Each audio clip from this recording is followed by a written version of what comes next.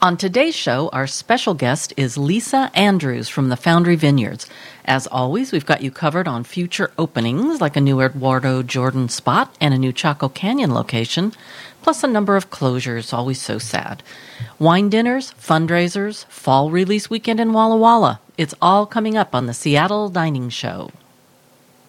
Support for Seattle Dining and the Seattle Dining Show is provided in part by See You Dad Grill in Georgetown, where the focus is on charcoal-grilled meats and vegetables influenced by flavors from around the world. Find out more at seeyoudadseattle.com.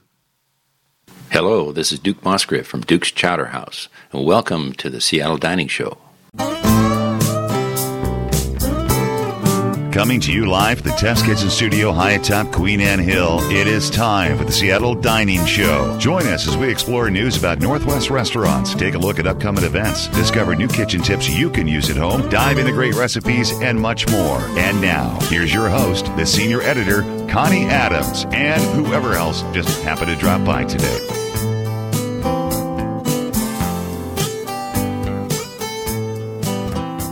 Welcome to the November 2018 Seattle Dining Show, number 1811. I'm Connie Adams, senior editor, and I'm here to welcome Tom Marin, publisher and owner of Seattle Dining.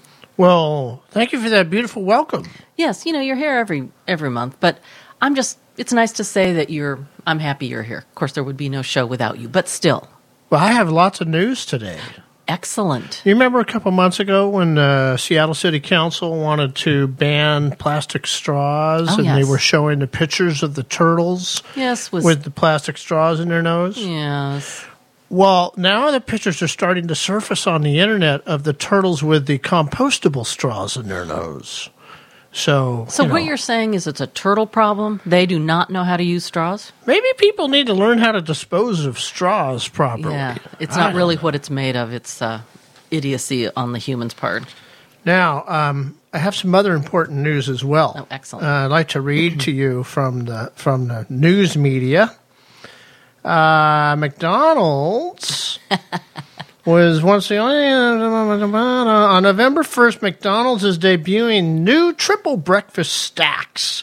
Basically just further stacked versions of their existing breakfast McMuffin, McGriddle. And don't forget, that also includes the buttery muffin things. The biscuits? Yeah, the biscuits. So what it is it'll be like the sandwich you normally get, only this time it has 2 sausage disc in it, 2 pieces of cheese, and bacon on top. 1 piece or 2? 2 pieces. Oh, man. Yeah, that's how they do the Canadian bacon now. I don't know. It could be strips. It could be a disc, either way. And then, of course, an egg. Yeah. So I think you'll be getting your protein, your daily protein amount, and you'll probably be getting about 3 weeks' worth of triglycerides out of that. You know, when I'm really, really hungry, and we do McDonald's sometimes when we're on a road trip. We're heading out early, and we want to get on the road so we don't make breakfast, and we stop and get a thing. If I'm really hungry at one of those times, there have been times I've thought to myself, I wish the sausage McMuffin, because that's all I get, I don't get the egg and everything, was just a little bit bigger. I was not thinking in my mind, let's triple this baby. You know, if people didn't eat so much in the first place, they wouldn't get hungry where they would desire this gigantic explosion of bad cholesterol that they're going to get now. They're getting it. They asked for it. Apparently, according to McDonald's. Now, I've never seen anybody doing this when I go to the restaurant. No, I've never. But this came out of the fact that there are what they call menu hackers who go in and order multiple breakfast sandwiches and build their own versions of these anyways. Oh, yes, it's so common. Yeah. Haven't you seen that before? You know, I was mentioning this to you the other day that at one time I worked in an office and I was working around some young men, 18 to 22 kind of. Boys can eat, but I never saw any of them go someplace and order a ton of stuff and mix and match and pick it apart. They ate it all. They just guzzled it all down. Exactly. I don't know what that's about. So this is only going to be available from November into December, and then it'll be gone. I have some other McDonald's news that's important to know, too, is that the McRib is coming back in November. I did see an ad for that. Yeah, but the only way that you can find the McRib is you have to download the locator app from the McDonald's website.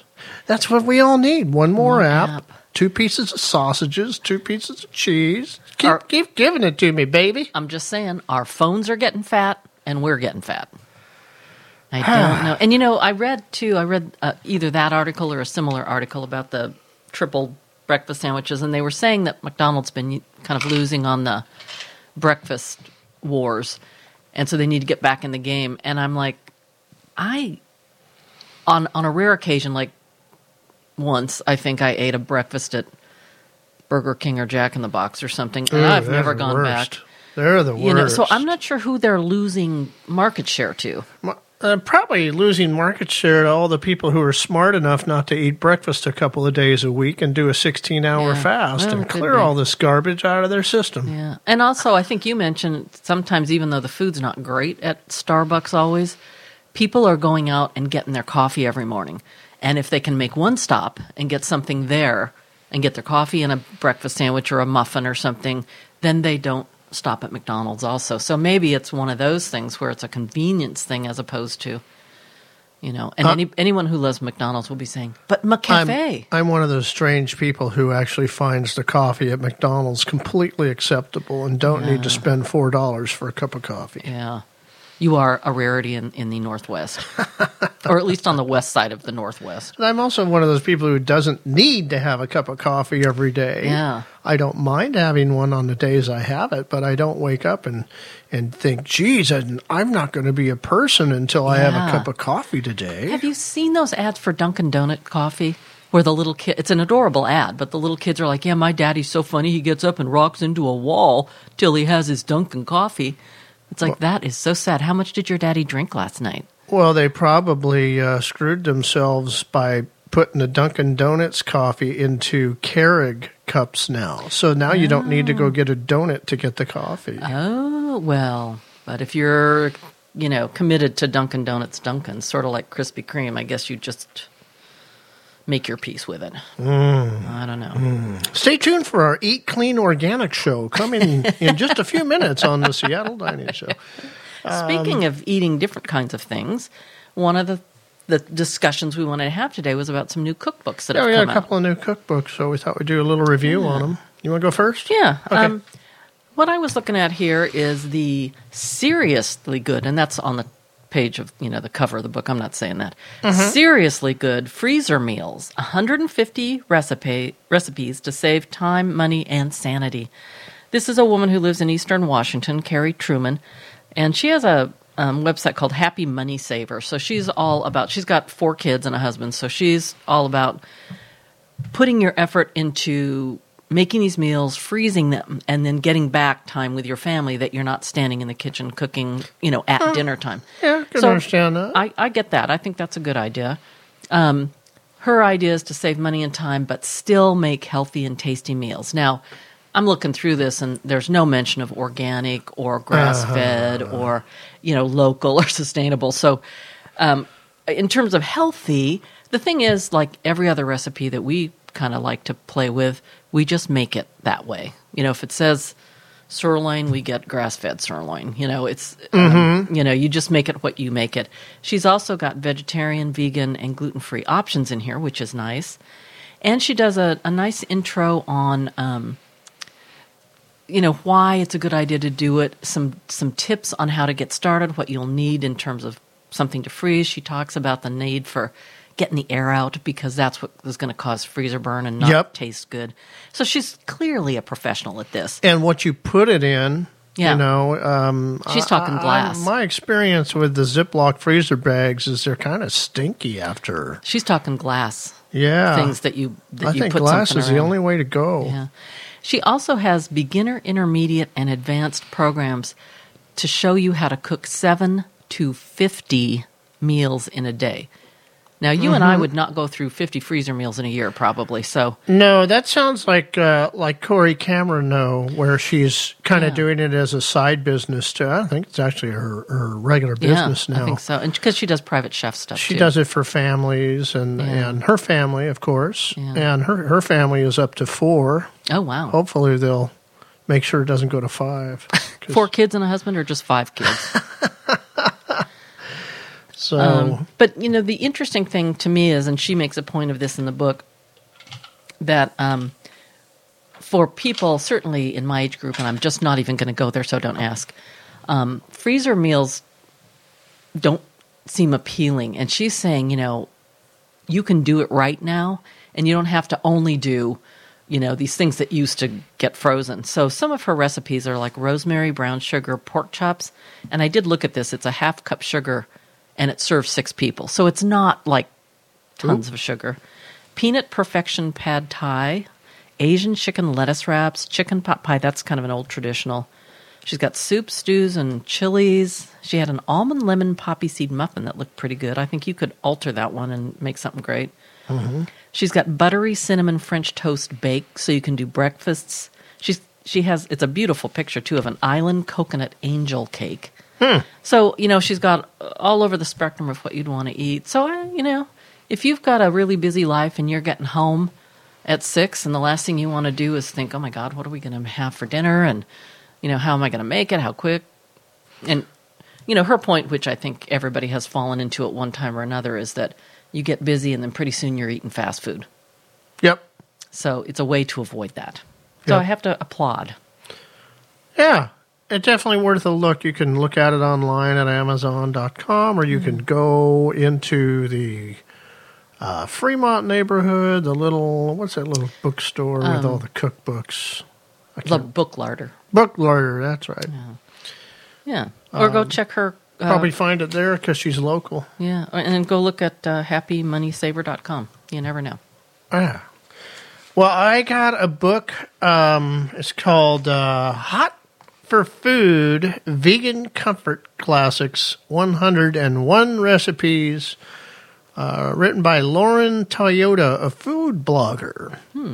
I didn't know vegan was really traditional. How long is vegan? I mean, I suppose somebody's always been vegan, but haven't heard about it, 40 years ago. I never did anyway. No, I didn't. And I was a hippie growing up, so, you know. Anyways, she is a food blogger, so she, take it for what you will. There's lots of food bloggers who put out cookbooks. I'm not always key on them, but I think it's important that even if you enjoy beef, chicken, fish, all that stuff, it's important to own at least one vegan cookbook. I'm not saying this is the one, but it's good to have one because you might learn some tricks. And it's, like we went around and around on the bruschetta thing and finally just came up with our own recipe. But I don't know. There was no bruschetta recipe in this cookbook either. That was odd. I don't know why that is like the mystery recipe thing. Maybe because it is so easy, people don't actually try and mess with it too much. It's tomatoes and basil and olive oil. So maybe it's, It's quite good. Yeah. So anyways, author Lauren Toyota starts the book off with a discussion about her transition to vegan eating, describing the stomach pains she used to get from dairy and meat. There's no mention of her ever attempting to go organic in her eating. She just got off the freeway right then and went over to the vegan avenue. One thing that I think should be in a vegan cookbook that's worth its salt, shall we say, is nutrition information, since we know that vegans don't get any of the healthy omega-3 that you get in the fish or the beef. They don't get B12.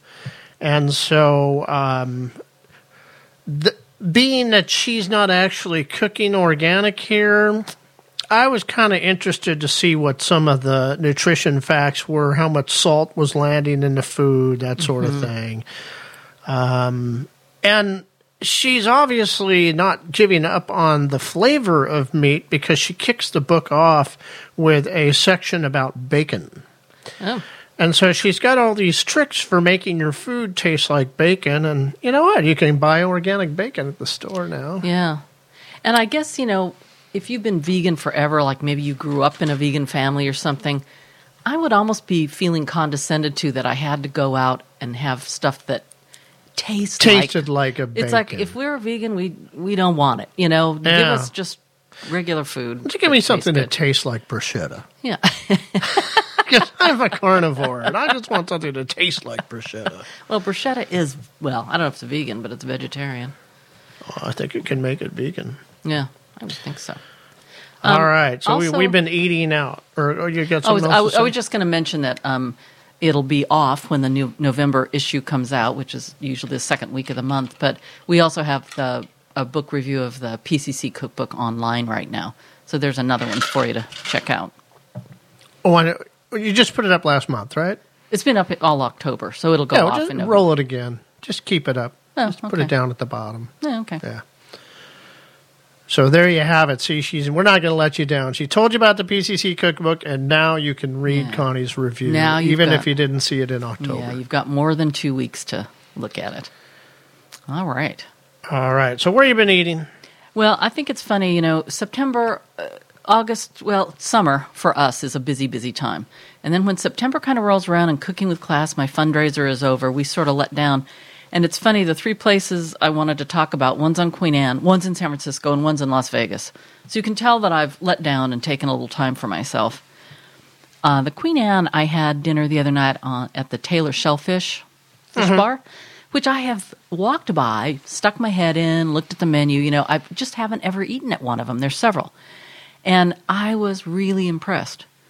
Oh, First of all, should be. I'm not a huge oyster fan, and I was thinking my choices might be kind of limited. They had a really good house salad that was mostly arugula, had cranberries and almonds.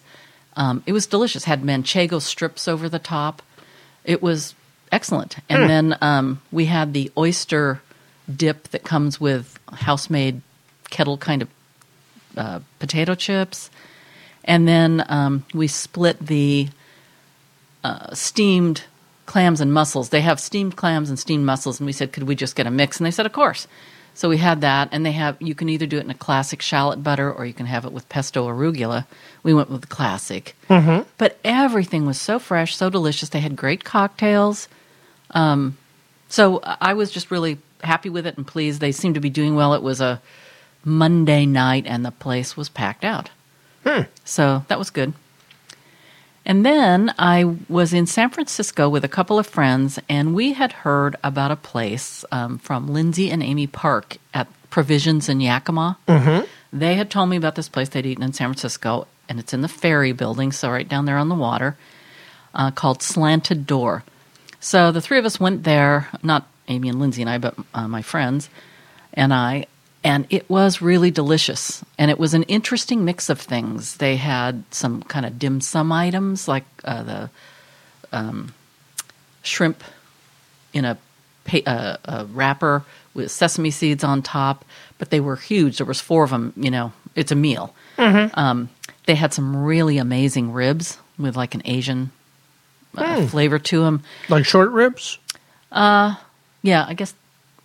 Just no, they were pork sliced ribs. guys? They were pork ribs. Pork ribs, Yeah. okay. So so we were just pretty much eating off. I think they both got the tenderloin filet dinner. I had 2 appetizers, and I was I was almost too full. Mm-hmm. But really fun. It's a very big place. Of course, it's loud, but it's a very cool place, and the food was just excellent. So fast forward another couple weeks, and we're in Las Vegas, and they have a Shake Shack that's open. At the time, the Seattle one hadn't opened, and they were talking about, the lines are going to be so long. I was like, I'm not going to go stand in line. It's like getting in line for Krispy Kreme donuts back in 2000. It's one of those things I can't understand. But anyway, I thought it was good, but it's an old-fashioned burger. There was grease going on, and I don't know if it was because they gave me a dirty tray to put it in that hadn't been cleaned off or if it was running down my hand, but a little greasy. The flavor was really good. I had the crinkle fries which were nice. They were crisp on the outside and soft, on the inside, so that was nice. And I had my own bottle of water, so I was just really breaking the bank on that. So it was fine. I have no need to go back. I would like to go back because they're known for their custard too. So I kind of want to see what that's about. But in terms of ever standing in line, no. And just in general, it was fine. But you know what? I would go to, what's Josh Henderson's, or that he just sold, Great State Burger. Uh-huh. Same kind of thing. Old-fashioned, and at least Great State is grass-fed. Yeah. So that's my opinion on that. Yeah, I don't think I need to worry about getting to Shake Shack anytime soon. So. Where have you been? And then I have to go to Cheesecake Factory after that. Oh, yeah, and there's a new one opening someplace, so I knew you were going to be in line for that. Oh, it just really killed me when Marie Callender's left Northgate. That just really took everything out of me. I'm not sure I ever told you that story, but my mom and I were at the Cheesecake Factory. I'm not the Cheesecake, but at Marie Callender's one time, and somebody came in and shut the place down. Yeah, shut it down. So that was kind of frightening when you're sitting there eating food. But well, let me see here. I took a little trip up on Vancouver Island. That's right. And let me tell you, if you go outside of Victoria, you don't have a lot of good food options, but I dug and dug and dug and dug. And on my way to Port Renfrew one day, I found the best little almond pastry at the cutest little restaurant on the side of the road called Shirley Delicious. Like S-U-R-E or Shirley? Like S-H-I-R-L-E-Y. Okay, so it's somebody's name. Yeah. So I highly recommend, if you ever do go to Vancouver Island, that you check out Shirley Delicious. They have sandwiches and breakfast goodies. And are they just a breakfast lunch dinner. thing? I think they're just breakfast and lunch, yeah. But cute little place, really good pastry. Let's see. We took a group of friends down to Razzie's in Greenwood, and that's probably the last time I'll ever be eating at Razzie's. Yeah, that was a little disappointing for me. The chicken parmesan, you need a chainsaw to get through the chicken. It's probably cooked up to about 200 degrees. Just pathetic. It was a Friday night, and my first... It was a Saturday night. Oh, Saturday night. My first inclination is to give people a break. Like, hey, it was Saturday. It was probably busy. And it's like, you know what? They should be That's experts the night at you it. need to shine. Yes. It's going to be busy. You have 3 or 4 private rooms. It's going to be busy. So why would you not have your best thing going? I don't know. It was disappointing. It's a locally family-owned thing, and I like that to succeed. And then we just had Thai food over at... how do you say it? Marai? Marlai. Is it Marlai? Is it L-A-I? I think it's Marlai. Yeah, M-A-R-L-A-I in, what do you call that neighborhood? Sandpoint. And we hadn't been there in about 15 years. Yeah. But they're still there, and it was okay. It was all right. The curry, I had a green curry, had a 3-star. Mm-hmm. They highly recommended I get it with these certain noodles, and the noodles came, and they were all white right out of the water and not... It was kind of odd. They were somen noodles, and they could not have been more plain.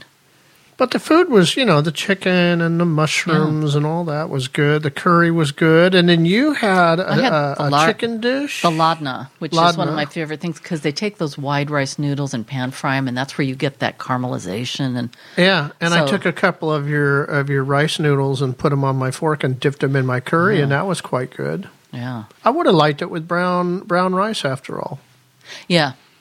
I could have done that, but I didn't. They were so excited about, you got to try it with these noodles. I'm like, okay, then we're going to try it. It must be great. But it wasn't happening. Oh, well. All right. Hey, let's take a little break, and when we get back, we're going to have the latest Newsbytes. Excellent. Support for Seattle Dining and the Seattle Dining Show is provided in part by... Ethan Stoll Restaurants, fresh ingredients, lets the food do the talking, from house-made pasta to ribeye for 2. Find them at www.ethanstollrestaurants.com. Hi, I'm Julia. I live in West Seattle, and I just want to give a shout-out to La Rustica, one of my favorite Italian restaurants in West Seattle. Hi, I'm Roseanne Finkel. And I'm Charles Finkel. We're from the Pike Brewing Company. And you're listening to the Seattle Dining Show.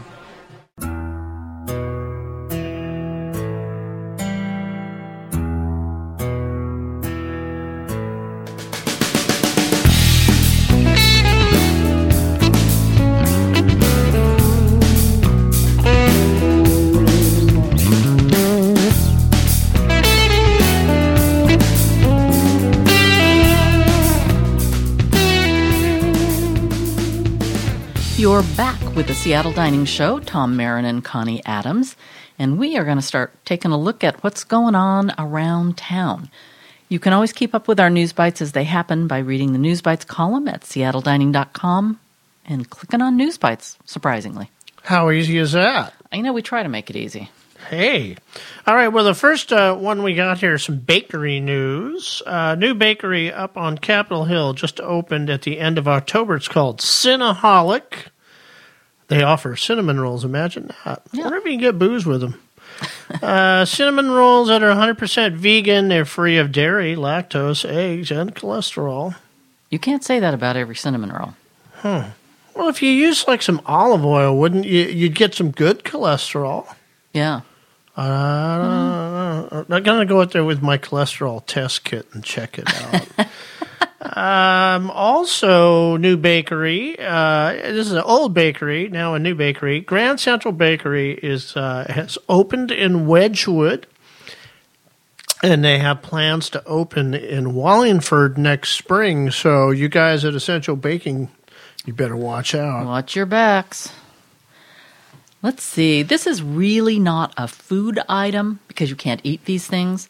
But the You 20th shouldn't. They frown on it as you walk by and look at them if you're snapping pieces off.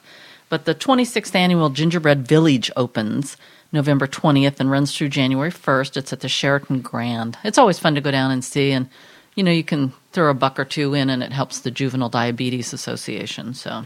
And then if I go there on January 2nd when they're breaking it all down, can I eat some of them then? And then, it would be so good for you because they don't put any preservatives on it to keep it, up that long or anything. So you go right ahead and do that. I'm going to be waiting in the car with 911 dialed on my phone just waiting to hit.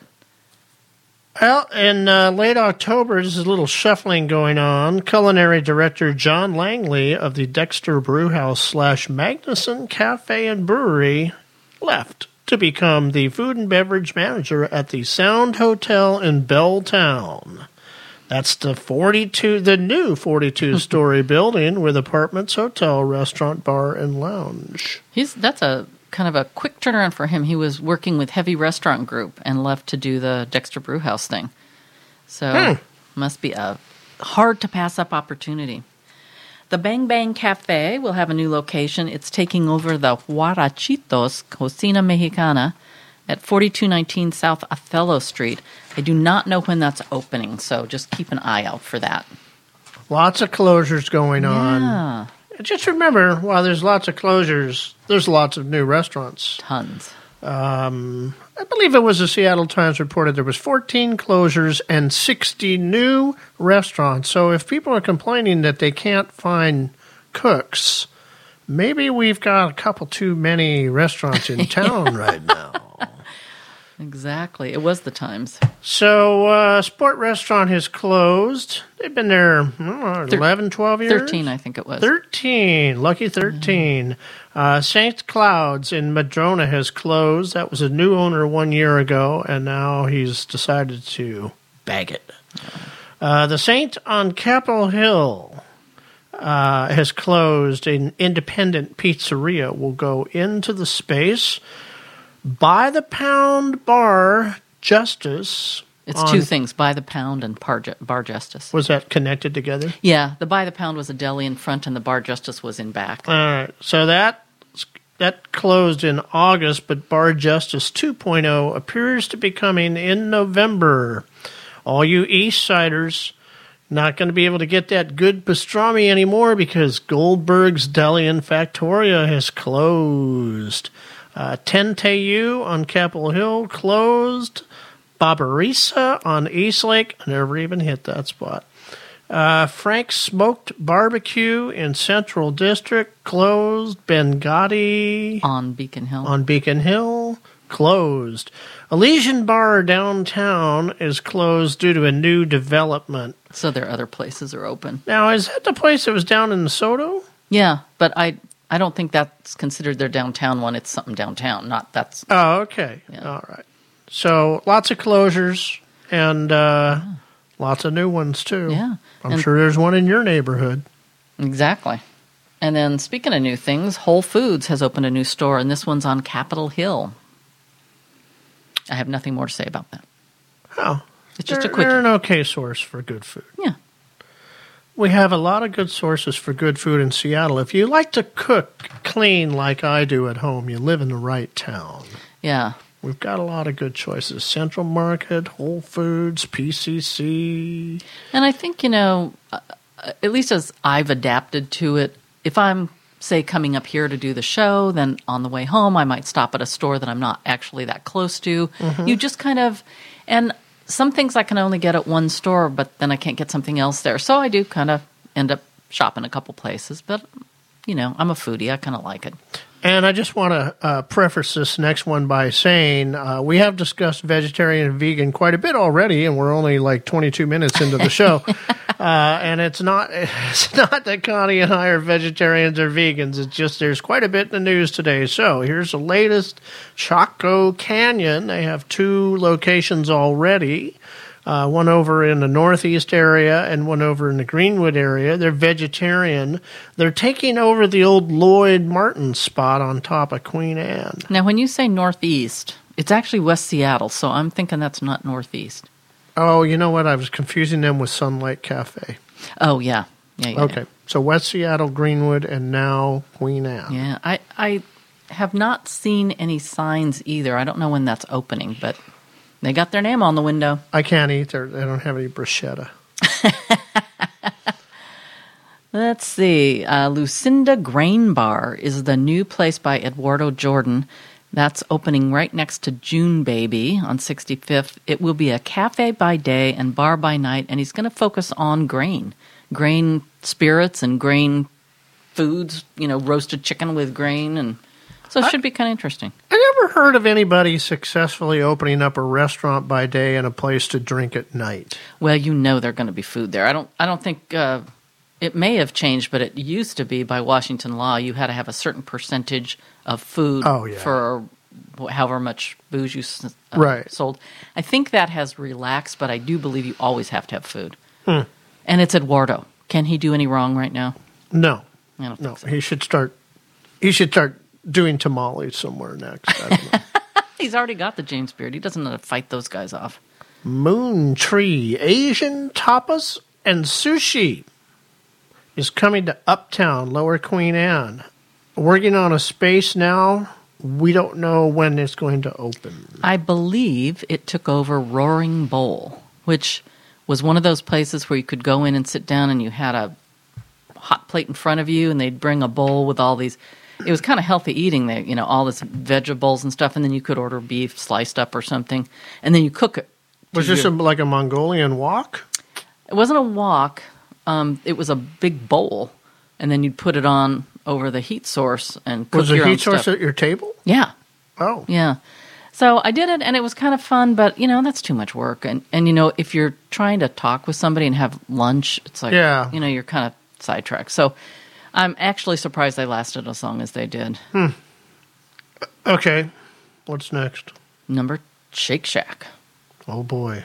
Go stand in line. All right. Yeah. Number 11. Ethan Stoll put a Ballard Pizza in South Lake Union. Oh, he's put it up for sale. Yeah. He is keeping the other locations. Interesting. This is not a surprise. How many people, Josh Henderson among them, have left South Lake Union because there's no dinner business? Yeah. So that's his issue. Anchovies and Olives closed and reopened as Plenty of Clouds, operated by 2 Ethan Stoll restaurant alumni, Travis Post and Lisa Zach. Barcoto still for sale. Yeah. More things going on. The last one I wanted to bring up was from Tutabella, and it's just a nice thing. It's the second year they've done this, but Seattle Restaurant Week is a lot of work for the restaurant staffs. No matter what you do, it's a busy, busy time and you work hard. So since they don't really have a food menu that lends itself to doing Seattle Restaurant Week, they say that anybody who's in the business, if you can produce a food handler's permit, a business card, a masked permit. Can do that? Well, we shouldn't because we're not working that hard during Seattle Restaurant Week. Yes, I am. I'm recording the show right now. Oh, that's right. We are killing ourselves right now. But anyway, you can come in for happy hour pricing off the happy hour menu all day, every day. So that's kind of nice. Through November 8th, any of their 5 locations, you can show your proof Food that you're handler's card. Yeah, that you're in the industry and you get happy hour prices. Yeah, not your business card. You got to show a food handler's card. They'll take a business card. Oh, okay. A mast permit, a business card, or a food handler's permit. Okay. Yeah. All right, that's our news bites, and we're going to take a little break here. And when we come back, we've got the calendar for November. Support for Seattle Dining and the Seattle Dining Show is provided in part by Esquin Wine and Spirits. Drop by and check out one of the widest inventories of wines from around the world, as well as local and international spirits, all procured by their expert staff. Is your wine collection ready for a new home? Esquin offers monthly wine store storage lockers in a temperature-controlled environment. Visit their website at madwine.com today. This is Katie, and I live in Yakima. One of my favorite restaurants is Carousel Restaurant and Bistro in Yakima. Hi, this is Julie from Willamette Valley Vineyards in Salem, Oregon, and you're listening to the Seattle Dining Show.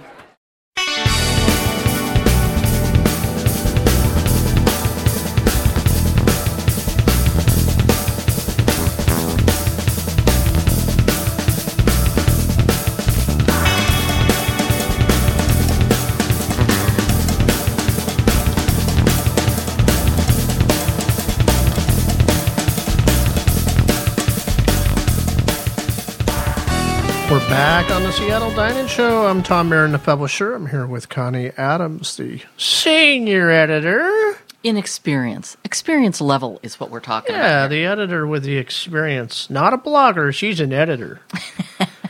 And we're going to get into the calendar here. We get new calendar items all the time. So, we might tell you some stuff today, but there might be more when you go and check it out online. You can just hit seattledining.com, click on the calendar link, and you'll be there. Exactly. And so what do you got on the first one here? Well, the first one is that the Fall Release Weekend in Walla Walla is coming up. It's Friday, November 2nd through Sunday the 4th.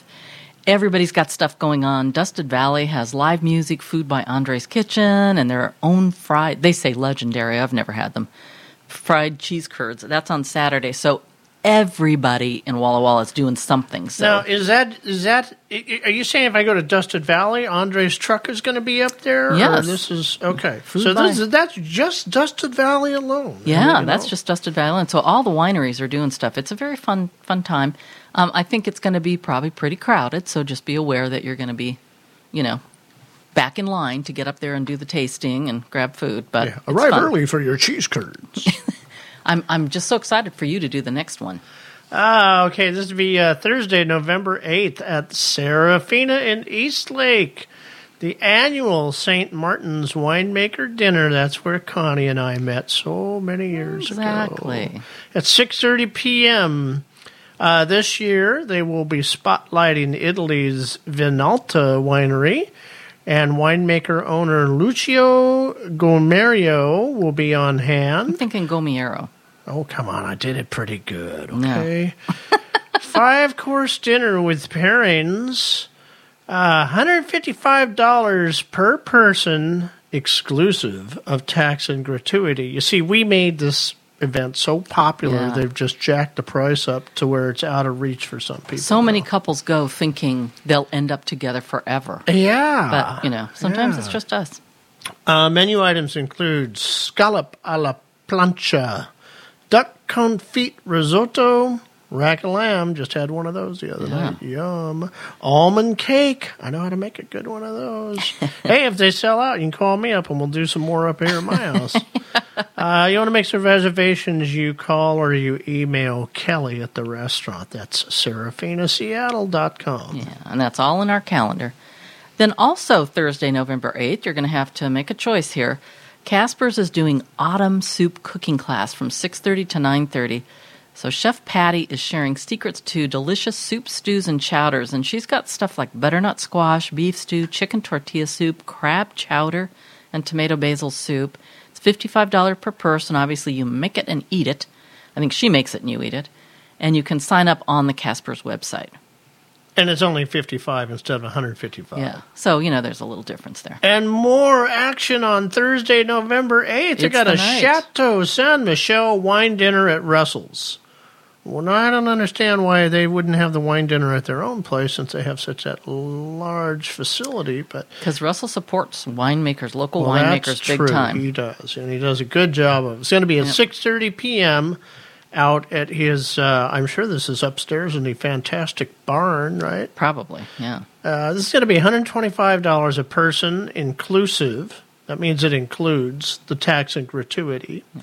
That's pretty good. Welcome, Pour Lux Sparkling.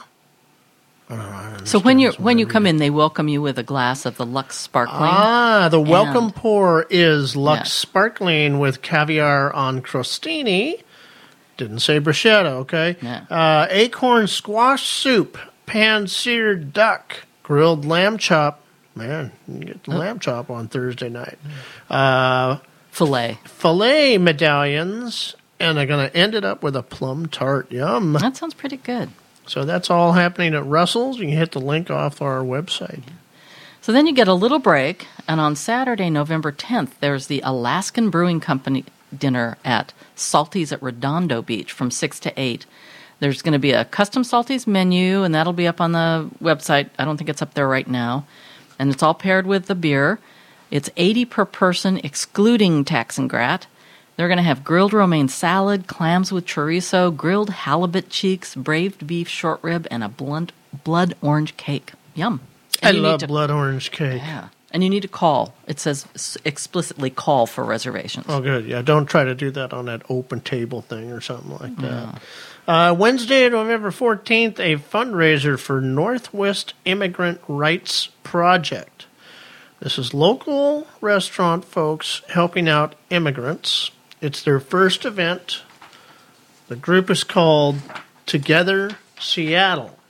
There's going to be over 70 restaurants, cafes, bars, coffee shops, and sweet shops that will donate 10% of their profits for that day, November 14th, to the Northwest Immigrant Rights Project.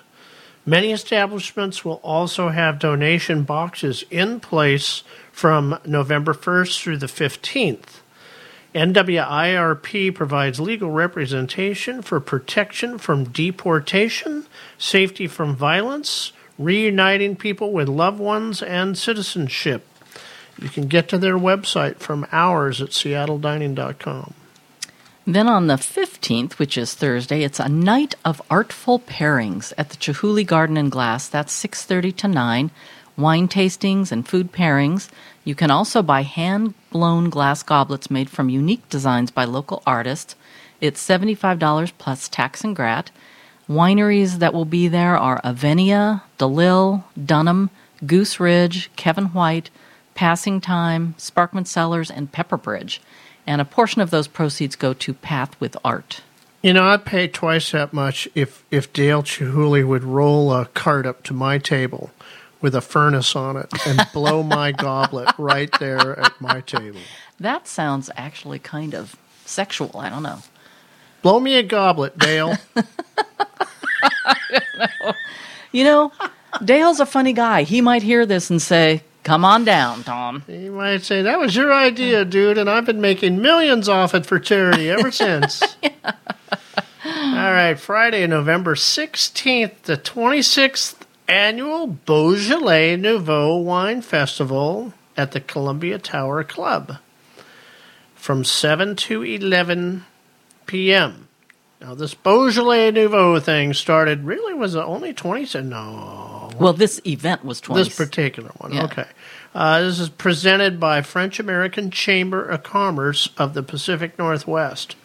When are they going to call us and have us in for some kind of French thing? I don't know. Tasting seminars with sommelier Dieter Schaefer. It's one of the largest festivals of its kind in the U.S., close to 500 attendees each year. Admission is between $75 and $175. Depends if you're general admission, young professionals, VIP. You're going to have to look at the website to figure out where you fit in. French wines including Beaujolais Nouveau, the new Beaujolais. Buffets featuring French influenced cuisine, live French music, and a silent auction. You know, I'm thinking that maybe we don't get invited to this because they have listened to the show before and heard our French accents and seen how we just butcher French words, and maybe they don't want us to be there. Yeah, and the Beaujolais is from the Gamay grape, by the way. Yeah, I like that, actually, but I've not been I like Gamay wines, but I've not been big on Beaujolais Nouveau particularly. So did I tell you my best Beaujolais Nouveau experience ever? I don't believe so. It was at Papa Haydn in Portland in the Northwest District. They did a Beaujolais Nouveau release, but it was all Portland Gamay, or all Willamette Valley Gamay. Oh, but that was delish. It was the best. It just gave me such a impressive look at what you could really do with American wine. Well, you know, my family's from California, and as we grew up, we would motor to California and back, Washington, California, back to visit. And there was a French restaurant, someplace, it's gone now, but I don't even remember where it was. But that was where my parents discovered Gamay. And I still have a real soft spot in my heart just because they loved it so much. So, yeah. All right, the last one we're going to talk about today is Thursday, November 29th, and it is at Russell's again. But this is the Avenia Winemaker Dinner. And I don't know if you guys have been to the Avenia tasting room, but we did a story on the winemaker and the tasting room, and really lovely wines. I mean, I interview a lot of people. I don't always buy stuff, but I took a bottle of home that afternoon. So the dinner is at 6:30. Again, it's $125, including tax and grat. They're going to start with a d'Anjou pear and chèvre tart, grilled lamb chop, pan-seared duck breast, petite filet, and a pomegranate sugared bomboloni with vanilla custard and persimmon dipping sauce. I do not know what a bomboloni is. I was going to look that up. It's a bomb of bologna. The other thing I think that I wonder about all the time, a lot of the Russell's dinners have the same proteins in them, but I didn't, because it gets to be too lengthy, talk about the different sauces. So there'll be different recipes, different dishes, actually, even though it's a petite filet or a duck breast or something. So they're always, he's just great at that. And I just want to mention to all the lambs listening, you better watch out. Because I heard a lot of lamb coming up on these menus, so you guys, you better run. You cannot hide. The cows are dancing on their back hoofs right now, because they're like, we're out. Speaking of lambs, I'm going to just throw out a good, awesome comment here to PCC. The lamb they get is from Umpqua Valley Farms down in Oregon, and we had a rack of lamb from there the other night that was just stunning. It was good. It was delicious, and it wasn't gamey, and it was tasty, and you had 5 of the bones off it, and I had 4 of them, and it was... Oh, man, it was awesome. I couldn't finish.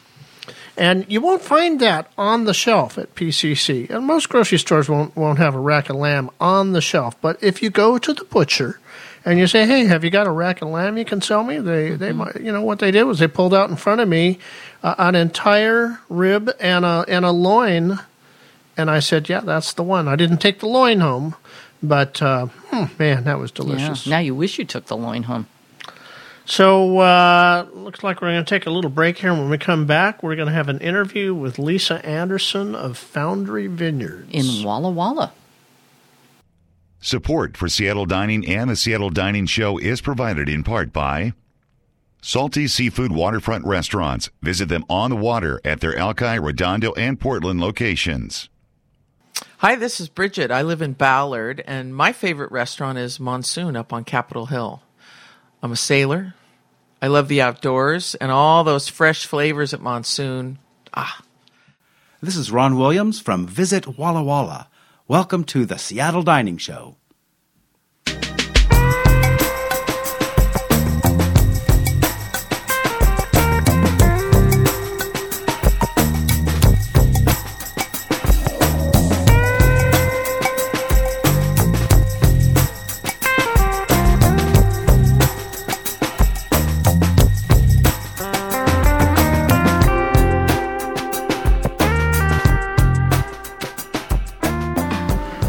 We are back on the Seattle Dining Show, and If you like wine, but you also like art, you're going to want to meet our next guest. Connie, go ahead and tell us who's going to join us here for an interview. We have Lisa Anderson with us from the Foundry Vineyards. Hi, welcome. Hi.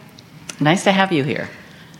So I'm just going to start right out and say, how did you go from creating art for clients to making wine? And it was your parents who started this. That's right.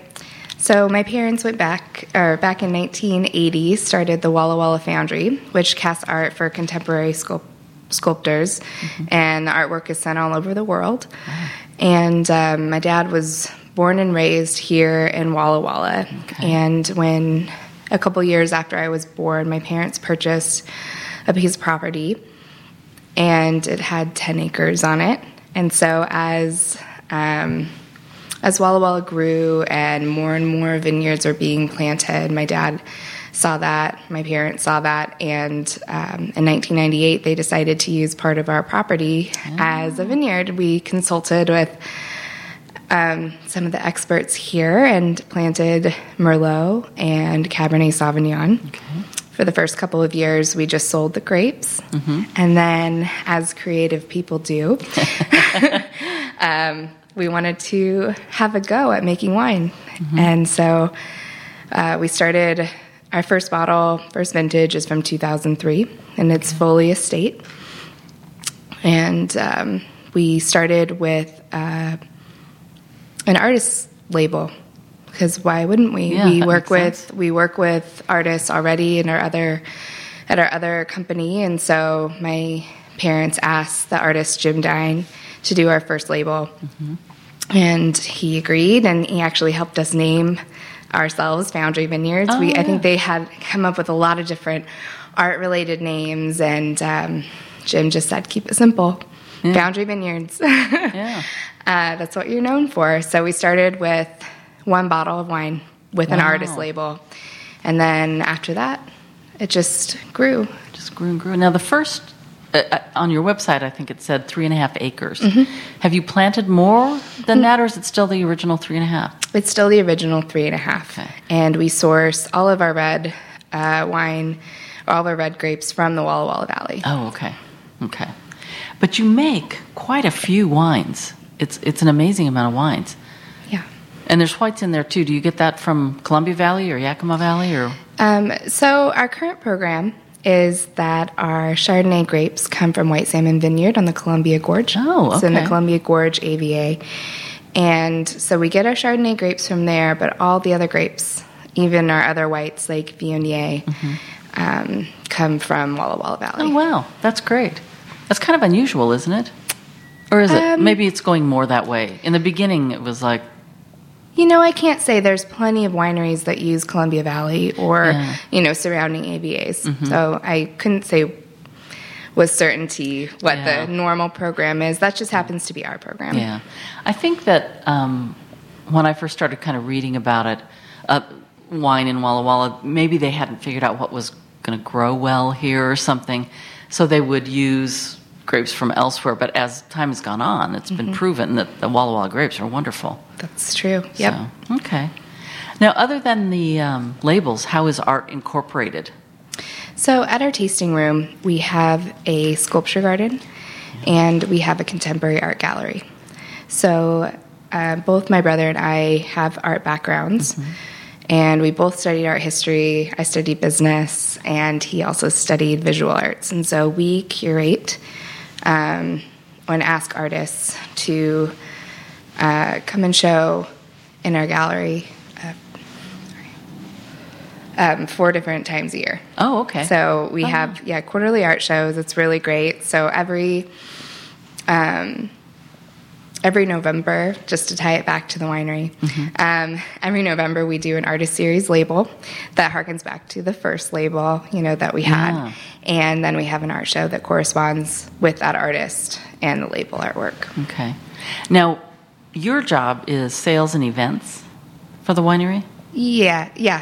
A little of everything? It's really hard when you run a business necessarily to give yourself a title. Yeah. So my brother and I really run it, and so I do deal with mostly sales and events. Okay. And I also manage our tasting room. So my brother manages the wine-making side of the business, the winery, and the vineyard, and then I manage the sale of the wine. Okay. And does he make the wine, or do you have a winemaker?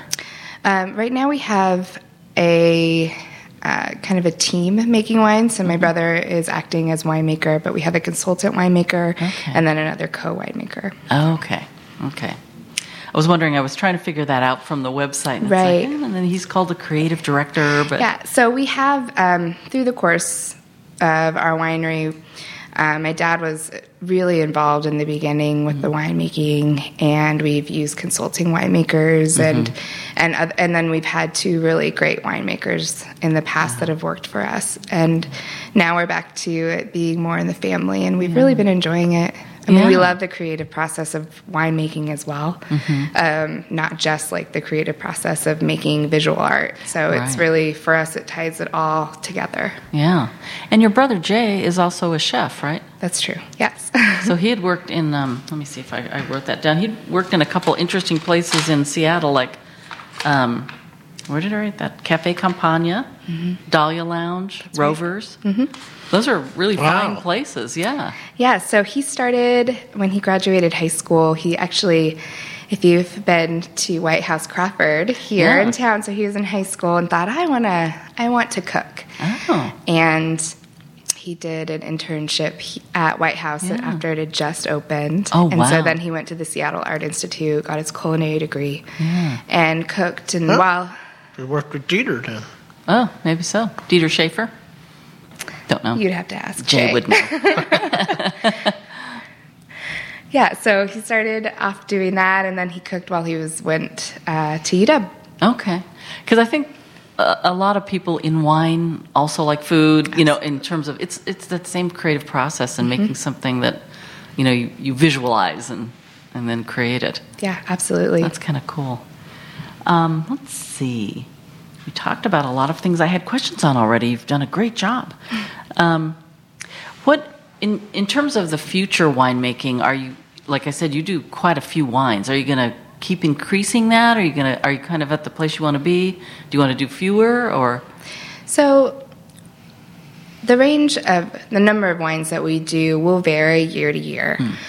We have really a staple set of wines that we do. Our Chardonnays, we have 2 Chards that we do every year. A beautiful white blend that we're known for called the White on White. And then we have just our real staple ones, a Cab, Merlot, and Syrah. But we like to experiment with other varietals too, so we interchange different ones. So this year we have a Malbec, but next year we're going to have a Sangiovese or a Cab Franc or a Petit Verdot. We really think that Walla Walla fruit is incredible, and so we really focus on single varietals, a lot of times 100%, so that you can really see the fruit shine through our wines. And so that will remain the same, but we also like to experiment. We're experimenting with what's called a Pet Nat right now, which is a sparkling wine. It's a single fermentation. Single. Yes. Fermentation instead of a double fermentation. That would be the champagne method. Oh, okay. So we have a really good time in the winery. Yeah, that sounds fun. I think we make about 11 different wines a year. Wow. It really depends, 9 to 11 maybe. Okay. Is it when you're changing it up, like Malbec this year and Sangiovese next year, is it hard to get grapes because you haven't, or are you planning out so far that? We're planning. So when I said Sangio, that's actually in 2019. Oh, so, okay. And that was 2 years ago we harvested. Right? Oh, okay. So there's plenty of years between, so we have lots of planning time.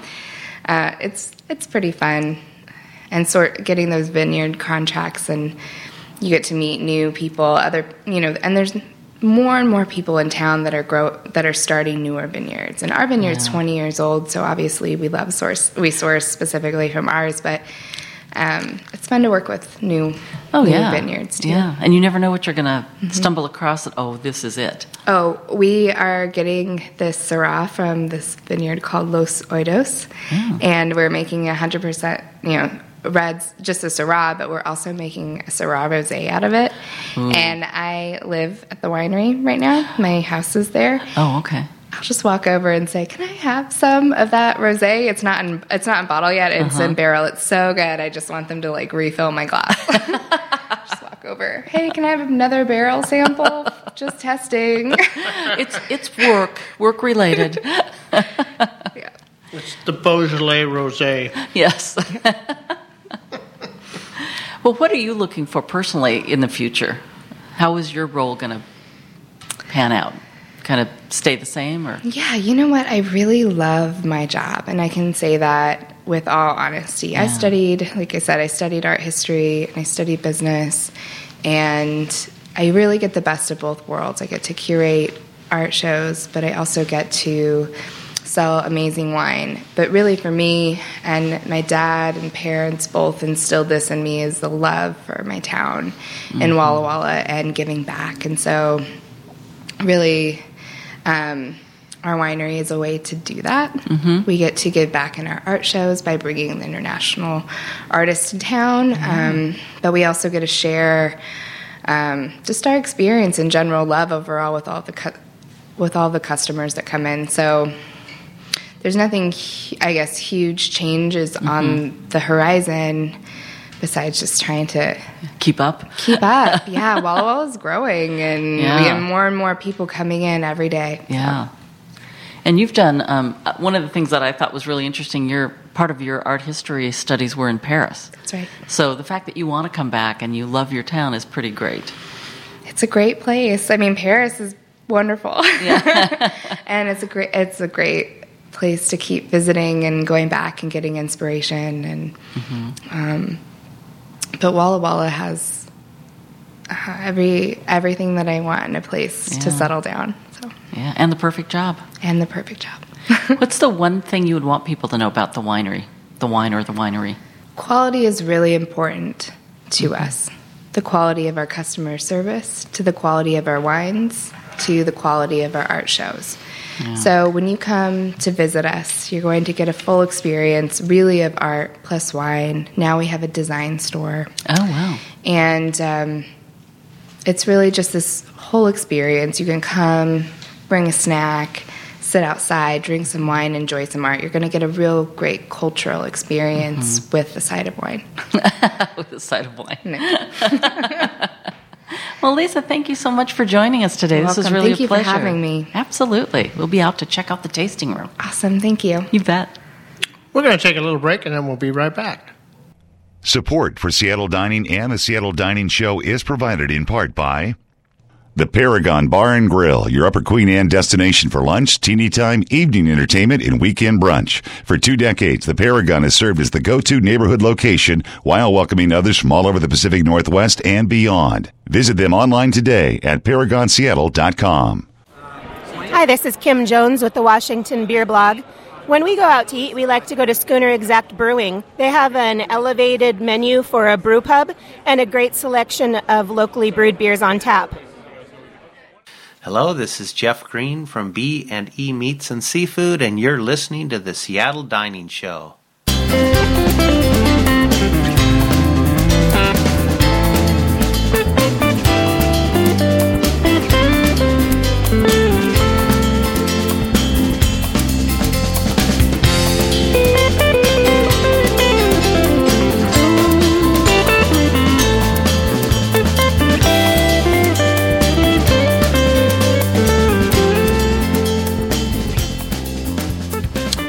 I want to thank Lisa Anderson for doing that interview with us. And we're here at the end of the show. But, of course, we never want to leave you without some good tips and tricks. And I don't know what this one you have is going to be about, but we're about to find out. You're about to find out. And I know that I'm not the only one who does this. But I wanted to talk about recovering from your cooking errors. Last night I made a chili recipe. Chili. It was pretty good. Yeah. And, you know, I'm really glad it was pretty good because I did a number of things wrong. I halved it, for one, and I halved everything, and then it got down to putting 6.5 cups of water in, and I did. Oops. Instead of 3. Oops. And I only put 6 in because I had some extra tomato juice from the tomatoes, so I figured that was... But, it was pretty runny. And so I was like, And then as I was reading through the recipe, it said, put the onions in. Well, under ingredients, they didn't list onions. Mm-hmm. So I did have a half an onion in my refrigerator, so I added that. And then I did something... then I decided after... It's in the slow cooker, and it was going for a long time, but, man, it was not thickening up because of all that water. No, the water couldn't get out. Yeah. So I went in and I added one of those small cans of organic tomato paste. Mm-hmm. So that did thicken it up. And then when you arrived, you said, well, why don't you take about a cup out and put it in the food processor so it thickens up and then throw that back in. Yeah, it's a nice thickener. Yeah, so I did that. And that between those two things, it actually came out okay. We're going to play with the recipe. We both liked it. And the other thing that was kind of fun, it called for small red beans and dried, since you're going to cook it all day. You don't have to soak them. But when I went to the Ballard Market to look at beans in the bulk section, they had a mix that they called chili bean mix. So it was red, kidney, black, and something else. It was all organic beans. No, they were non-GMO. Oh, they were not. Oh, okay, non-GMO. Okay. They did have some organic beans, but I just was taken with this whole chili mix. So, it's kind of fun to play around, and I think my lesson here is that I often feel like, oh my God, I have so screwed this up. Throw it out. But we recovered that, and it was pretty good. So, don't give up. And then I think we're going to take that recipe and we're going to retype it up in the proper portions and continue to finesse it instead of just saying, well, that didn't work out. Yeah, exactly. So, yeah, good tip. And by the way, I will give credit to the Hot Stove Society. That is where I learned to do the thickening. Oh, I wondered about that. Yeah. Some people there already knew that trick, but I learned it from... I don't think it was Bridget, but it was the guy chef there. Yeah. Anyways, got to give credit where credit's due. Exactly. That's why you take cooking classes. You get these little tips. Yeah. That make a difference. Exactly. And, this is a great time of year to take a cooking class, so that's not my tip. So my tip is this is a great time of year to make chicken stock. You need to make the chicken stocks or the vegetable stocks. I've been making turkey stock lately just because the backs are bigger. Oh, yeah. And but there's a big difference, I have to say, in flavor. You know it's turkey. It's a little heartier. Yeah. Anyways, when you make your chicken stock, normally you'll pour that off into 2-cup containers and freeze it. But take an ice tray, small silicone ice tray with like 16 to 20 different positions in it. They're usually 2 tablespoons per cube. And pour some chicken stock into that and freeze that as well. That way, when you have a recipe that calls for a half a cup of chicken stock, you can grab 4 of those cubes and you've got a half a cup. Yeah. And I have a lot of recipes that call for 2 tablespoons. Yeah, exactly. So 2 tablespoons, a quarter cup, a half a cup, even a whole cup.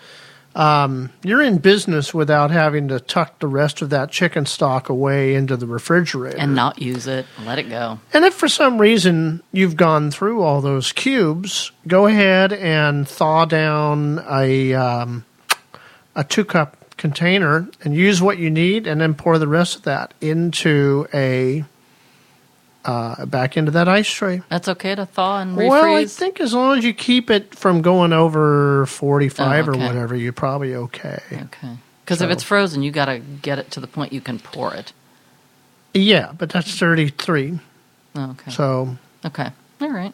I don't know. Maybe a doctor will email us and tell us we're out of our minds. Are you trying to kill people?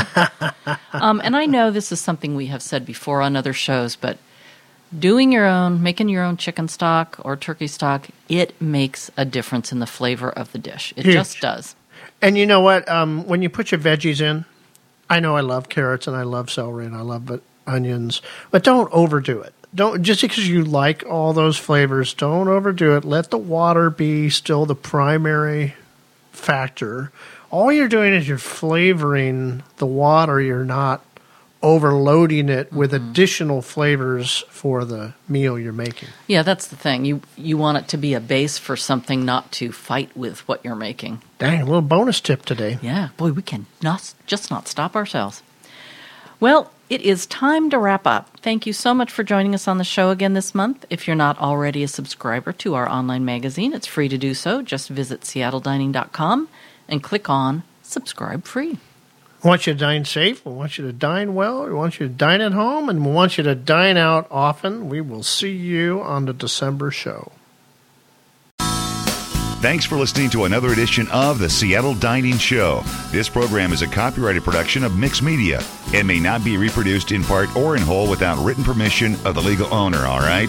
However, feel free to share the link with all your friends on Facebook. Studio equipment for this broadcast was purchased locally at American Music of Fremont Icon. The views and opinions expressed on this show are exclusive to the hosts and guests and do not reflect those of former employees of Bill the Butcher, the Surrogate Hostess, the Beeline Diner, Louie's Chinese Cuisine, the Doghouse, the 5 Mile House, Charlie's, the Twin Teepees, Ocean Air, Benjamin's, the Madison Park Cafe, or any other lost Seattle icon. Subscribe free to our monthly magazine online at seattledining.com and join us next time for another edition of the Seattle Dining Show.